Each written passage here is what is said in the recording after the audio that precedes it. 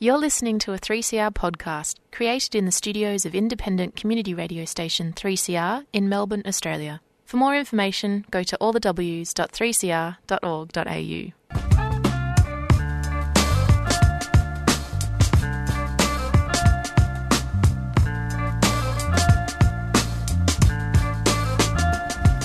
In the past I gathered and tried village to village chanting rhymes, re-ups and town criers, lolly drums inside, spreading the messages orally, enhanced with beat hip-hop sonically, from Fiji to Sydney to New York City, rocking every turf I step on. I learn from, I burn some, I move on with my song, a student of life, mapping my own form, my own dorm, so scrap the norm, rewrite, reunite, do not give up the fight. Whatever it may be for you may not be the same for me, may not be the same for me though. Do you know where you're going to? Do you know exactly what you're gonna do when you get there? Prepare for your welfare and all that you care for may disappear if you're not careful. Be mindful of karma. Where nature is harsh and demanding, where only the quick and the strong and the deadly can survive. This place is no place for civilized man. I want my land. Kick it in the guts, Barry. Far away from my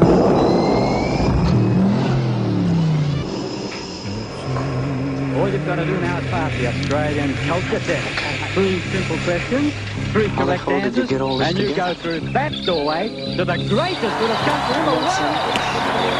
The grass is made of yards of highly chosen.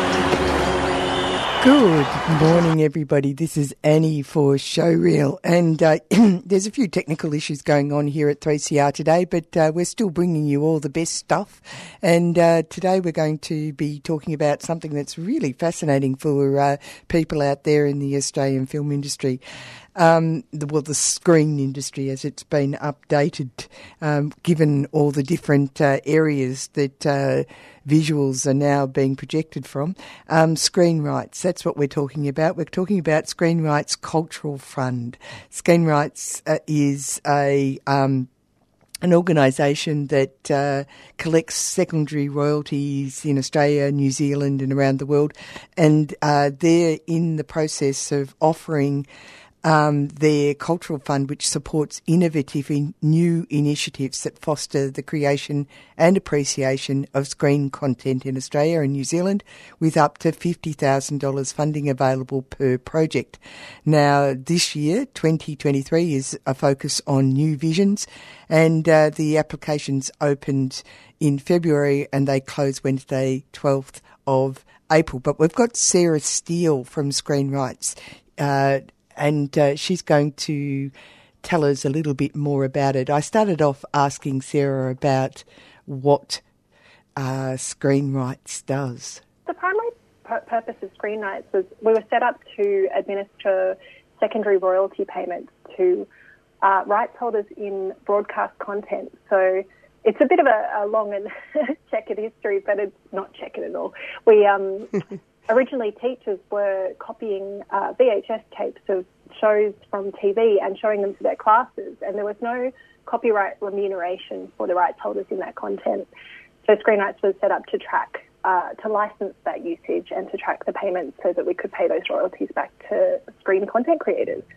The reason why we're talking today is because of Screen Rights Cultural Fund, and I presume that there's a certain amount of funding flow through to be able to run a cultural fund.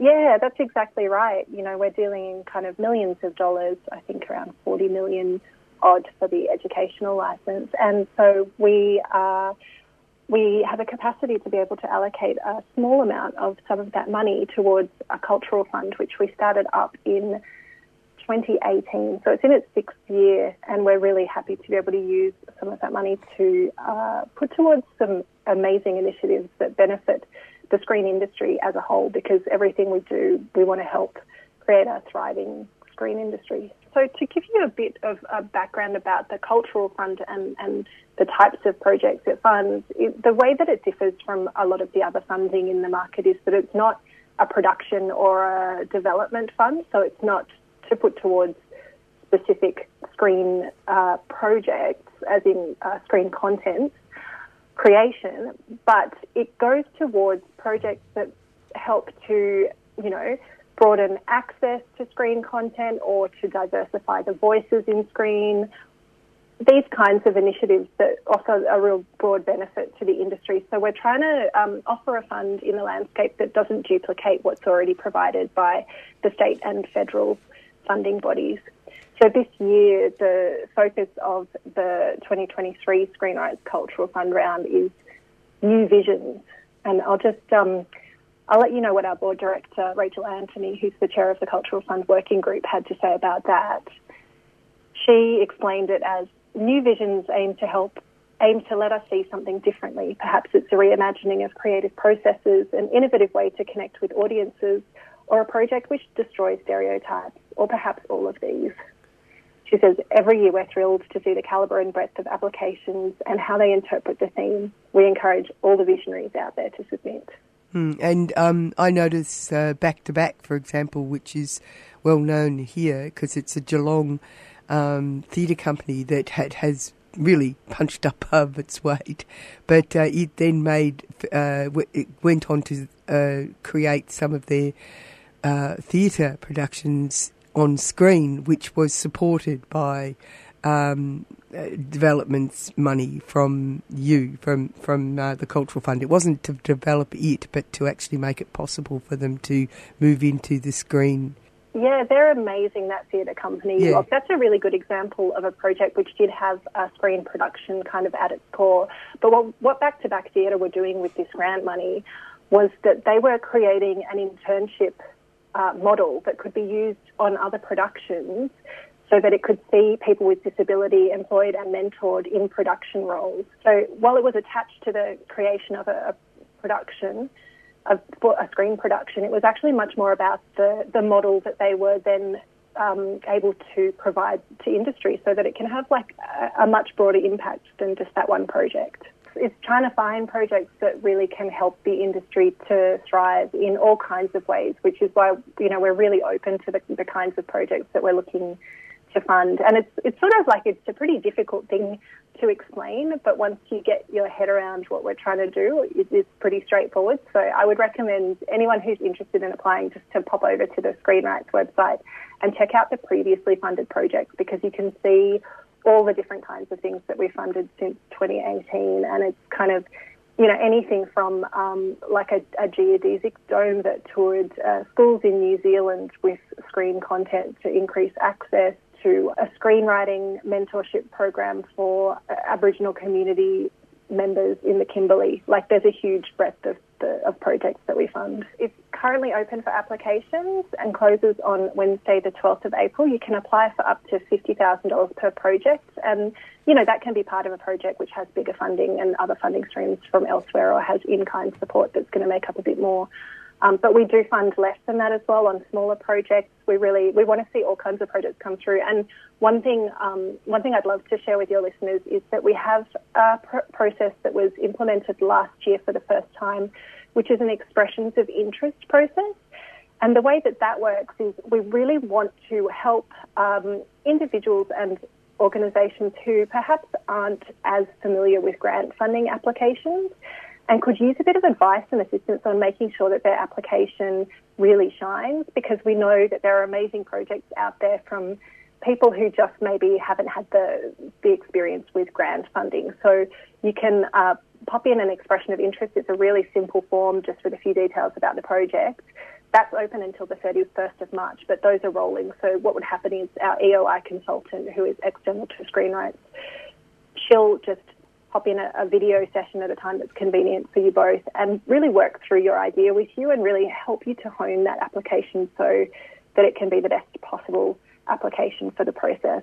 And that's open until the 31st of March, which then gives you another couple of weeks after that to actually put the application together after you get that advice. I can't wait to see the applications that come in. We just have so many amazing projects that come through, and it's just honestly one of my favourite parts of my job. And that's Sarah Steele. She's from Screen Rights, and she was talking about their Screen Rights Cultural Fund. And it's, as she was saying, not purely for developing a project to screen. It's a far more about the underwear of the screen industry. And we had the opportunity to talk to Lena Nablus. She's from Diversity Australia, Arts Australia. Now, Lena tells us a little bit more about how this funding from the Screen Rights Cultural Fund worked for them. First up, I asked her about what Diversity Arts Australia does. Thanks very much, Lena Nablus, for coming on to the show. You're the CEO of Diversity Arts Australia, and I'd really love it if you could tell my listeners who you are, Diversity Arts Australia. Yeah, so Diversity Arts Australia is the national voice for ethnocultural and migrant racial equity in the arts, screen and creative sectors. So we basically kind of work through advocacy, research, facilitating conversations and connections, seminars, symposia, internships, traineeships, those kinds of things as well. And we also do strategic projects. Okay, and I noticed that one of your big helpful things for the screen industry and the cultural industries across the board in Australia was a report that you did in 2018 called Shifting the Balance, which actually got some proper data instead of people just pontificating.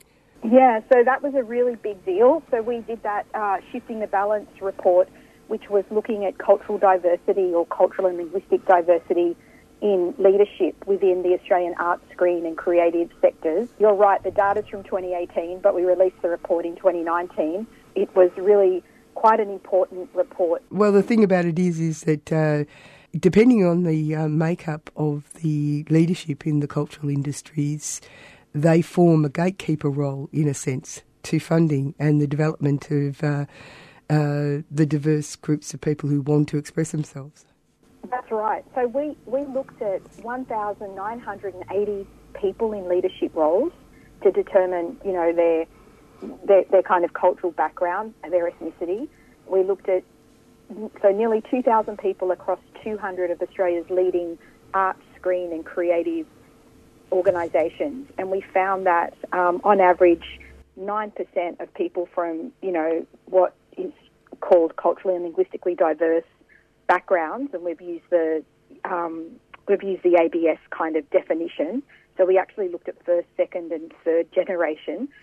So quite broad, but there was only 9% average of people from culturally diverse backgrounds in any kind of leadership role in the industry, and that is us being, you know, at the time 39% of the population, people from culturally and linguistically diverse backgrounds, and probably higher when the new census data is all kind of collated and comes out.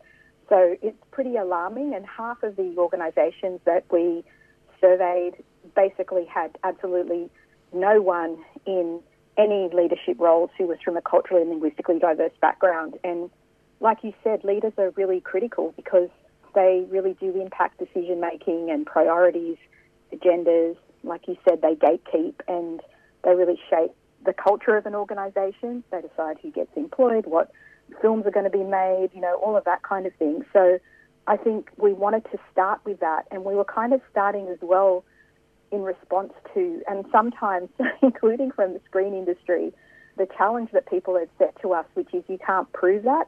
Yeah, that's right. You can't prove that. You know, even though we knew it, we had that kind of lived experience. A lot of the people we worked with had been, you know, reporting their experiences of exclusion, and so we wanted to start there with leadership because we thought that's a really critical area, and that's an area that we can measure. Yeah, it's quite clever. I mean, it's like that old furphy about women just aren't good enough, and that's the reason for why they're not getting leadership roles. I mean, it's just a load of rubbish, really. Yeah, so one of the questions that one of the journos asked after we released the report was, why aren't people applying for the jobs? And so it's the same thing, and I was a bit, what's the word, I don't know, just a bit taken off guard by that question. I was kind of like, no, it's not that people aren't applying, it's that they're being locked out of these roles, just in the same way that women have been locked out of, a lot of areas of the industry for a very long time. And it's not because the talent's not there, it's because people hit a ceiling and they're not kind of able to go any further. And I think, I've spoken to, filmmakers who've said, I don't know how many more times I can be mentored or how many more times I can be in attachment. Like, I'm like in my mid-30s now, or, it's time. But there's got to be those opportunities that are open to them, and to support them to those leadership pathways or other areas of the industry. Oh, and of course, it's also about, what do people think are important stories to tell? And having people of a specific background choosing what's going to be shown and how people are going to be shown melds the entire culture of a country. We've got a responsibility, don't we? Yeah, totally. Yeah, we do. We definitely do. And it's really, important that there are people with lived experience, with a diverse kind of amount of lived experience across the industry who are involved in deciding what stories get told and also directing and producing those stories that are told. Our friends at Media Diversity Australia released a report called Who Gets to Tell Australian Stories. They were looking at people who were news readers and, people kind of, I guess, in broadcasting kind of roles, and something like 75% were from Anglo-Celtic backgrounds.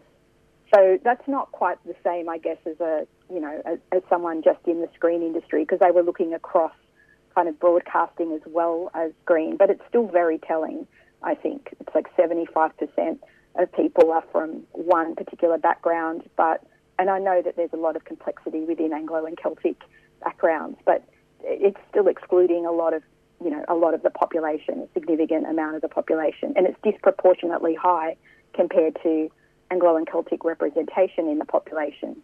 Oh, it's also about power dynamics and what's considered to be important. It's interesting. I did an interview with Beck Cole, who has made, who's part of the crew of people who made We Are Still Here, and there's a sequence in that film where that was contributed by Samoans. And there's a sequence in it where the fellow who's an Anzac soldier he's a Samoan. Who would have thought that poor old Samoans were at Anzac as well, because it's a personal story. He's eating this horrible spam from a can and he throws it away. And Beck said, perhaps we could leave that out because, we want to tighten it up. And they said, no, because it's really important, because when the colonial powers came to our countries, they got rid of our ability to actually feed ourselves locally and made us eat this horrible food. So it was incredibly important and symbolic to them to leave that piece in. But she didn't know that. That's awesome. That's really important, and it's important that she listened and left it in, because I think sometimes you do hear stories where people are, particularly like if you're talking about people who end up playing a cultural consultant kind of role on a film, and they, sometimes there's kind of stories about how people who don't have lived experience are picking and choosing what sections of the story are the most relevant, and in that process kind of deleting or editing out those really important stories that, like, I guess in Beck's case, she found out about that actually that was really symbolic of colonisation and the impact that it had on people having control over their own land and production of food. That's a really awesome story. And let's get on to this other thing, which is that Diversity Arts Australia has fed into the Screen Rights Cultural Fund. They've funded Fair Play on Screen. Is that right? That's right, yeah. So the Fair Play on Screen program is really focused on strengthening the screen industry, particularly in the area of cultural and racial equity in terms of people from culturally diverse, people of colour, migrant and refugee backgrounds. But the program also, there were 13 masterclasses, and it took an intersectional approach and also included masterclasses that were led by First Nations people and people with disability or disabled people as well. So it was really about strengthening the screen industry in terms of its equity and inclusion goals by providing a series of masterclasses that provided really actionable and practical strategies for organisations and companies to make change, because particularly for small to medium green organisations and businesses, they don't often have access to this training, but we know that there is a desire to make change in the areas that they work in, and to kind of think more and act more in terms of equity and inclusion and anti-racism, and that was the aim of the project. And initially we were going to work a lot more intimately with fewer organisations, but of course, COVID and the floods and, all of the things that have happened over the last few years meant that we ended up being quite flexible, responding to what the people in the industry were telling us, and developing it as a series of 13 masterclasses that were also kind of available on demand afterwards for people who might not be able to make it. It was a tough time for the industry, but it was an amazing program, and we had over 280 participants and a lot of organisations. So when you say that, are you saying like the production managers and people like that from different places would have involved themselves in this? Yeah, we had people from all over the industry. We had like people from Seesaw Films, from Screen West, from Laundry Lane, from different film festivals. We had some of the, service organisations like CineWest and Documentary Australia. So we had a real diversity of people attending in all different roles in the industry. So the intention is very open-hearted. They really want to have a more diverse industry. That's right. Yeah, I think that people do. And so the sessions were structured to be really relevant and practical. So there were sessions like, how do you, act as a director in an inclusive way? So like inclusive directing, or how to be anti-racist in the screen industry, and what that looks like. Trying to think cultural safety. We had a few sessions on cultural safety, on accessibility, but everything was tailored to the screen industry. We also had a pretty awesome session with Deborah Williams, who is from the UK's Creative Diversity Network, which is a screen-based peak organisation over there, and she has lived experience as someone who's a black woman and disabled and extensive experience in the screen industry. So she also, talked about towards an inclusive screen sector. So each of the sessions was really structured to be relevant to the industry and to be supporting people. And then we had those more, even more practical sessions about how do you put together an equity action plan, or whatever people might call it. But so we also had sessions like that. All right. And are you seeing any outcomes, positive outcomes from this, or is it too soon to see? Well, immediately afterwards and during, we had an awful lot of positive feedback. The program didn't finish that long ago, so we will be doing like a follow-up in 6 months, and we'll be doing another, we'll be doing follow-ups in terms of evaluation and seeing what the longer-term effects of it are. We've had heaps of feedback. One thing that was really surprising was that we actually had a lot of people with lived experience, like people of colour, disabled people, attended the masterclasses. Some of those people we actually knew were very knowledgeable and very experienced in the subject area, and we were interested to know what brought them in. We were so happy they were there because it made the conversation so much more richer and deeper. And they were saying that a lot of them have experienced a lack of cultural safety or marginalisation within the sector, but being able to be in a space where this is talked about openly and be able to have, be able to articulate that in this kind of collective way was actually quite empowering for them. That's a pretty cool outcome. Yeah. People told us that they really felt like they had learned some practical skills in terms of, how to attract more diversity in their workforce, that they were going to implement those, think more about things, listen more, reflect more, and also look at how they could extend, the kind of cultural safety frameworks to the work that they were doing. So there was lots of feedback like that.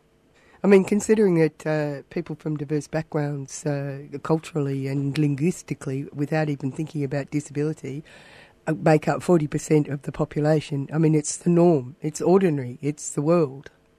Yeah, and that's why it's every day, but it's always so surprising and a little bit shocking when the underrepresentation is, well, let's just say the overrepresentation of some groups. And it's along class lines as well. It's not just along race lines. Yeah. Yeah, it's along all of those lines. It's a bit like that. It's not, when you said what you just said, it's like it's not a black problem. It's actually a white problem. Yeah, I think so. And so, yeah, I like that. And I like what you said earlier about power, because it is about power and it is about, challenging that and, taking back some of that power. How much funding were you able to get from the Screen Rights Cultural Fund for this? Because it sounds pretty ambitious. Yeah, it was very ambitious. We got $25,000. Good. And so we were really happy with that. That's what we asked for. And then we kind of matched, funding for that. But it really was like such an awesome pilot because, what I really appreciated, Screen Rights were really there supporting us when we needed to adapt the program. They supported us the whole way through. But also it's super hard to get funding for this kind of work, which is not, making a film, supporting the industry, I guess in quite a deep way that can lead to some really significant changes in the way films are made and the kinds of films that are made in the industry. So just their vision in supporting us was really critical, and it also was super successful. So as a result, we've been developing kind of online training offerings that we can also provide on demand, and we'll be also trying to continue it and looking at other, sponsors and avenues to be able to do this every few years, like as a live thing, and then also having some online training. Because the thing is with all industries, in the creative industries, there's always high turnover, and also things shift, language shifts, ideas shift, and so this kind of work, there's no end point. It's ongoing. It's like ongoing learning that we all need to do. I always tell my kids when I was at uni it was really radical to change he to she.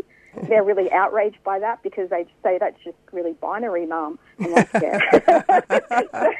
So, like things are always developing and, shifting. So we need to, so being able to provide this ongoing and seeing it as something that it is ongoing, it's ongoing learning, and we all need to continue to do it. And that's the end of the program. We've just been listening to Lena Nablos. She's from Diversity Arts Australia. Fascinating stuff. And they were the recipient of funding from the Screen Rights Cultural Fund.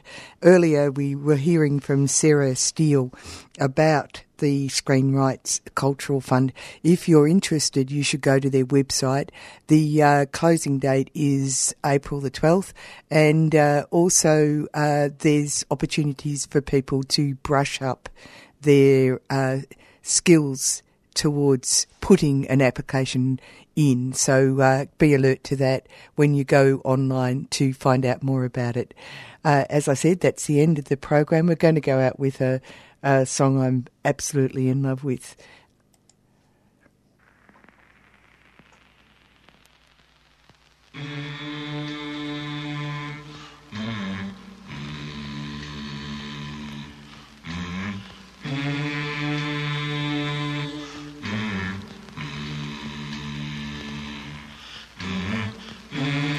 I don't speak my father's native tongue. I was born under the southern sun. I don't know where I belong. I don't know where I belong. My great-granddaddy was Wiradjuri. My father came here from the Philippines. It's where I live, it's where I wanna be.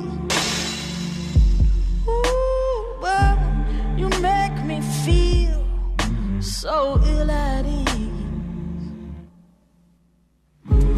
I don't speak my father's native tongue. I was born under the southern sun. I don't know where I belong. I don't know where I belong. It's easy enough for you to... You've been listening to a 3CR podcast produced in the studios of independent community radio station 3CR in Melbourne, Australia. For more information, go to allthews.3cr.org.au.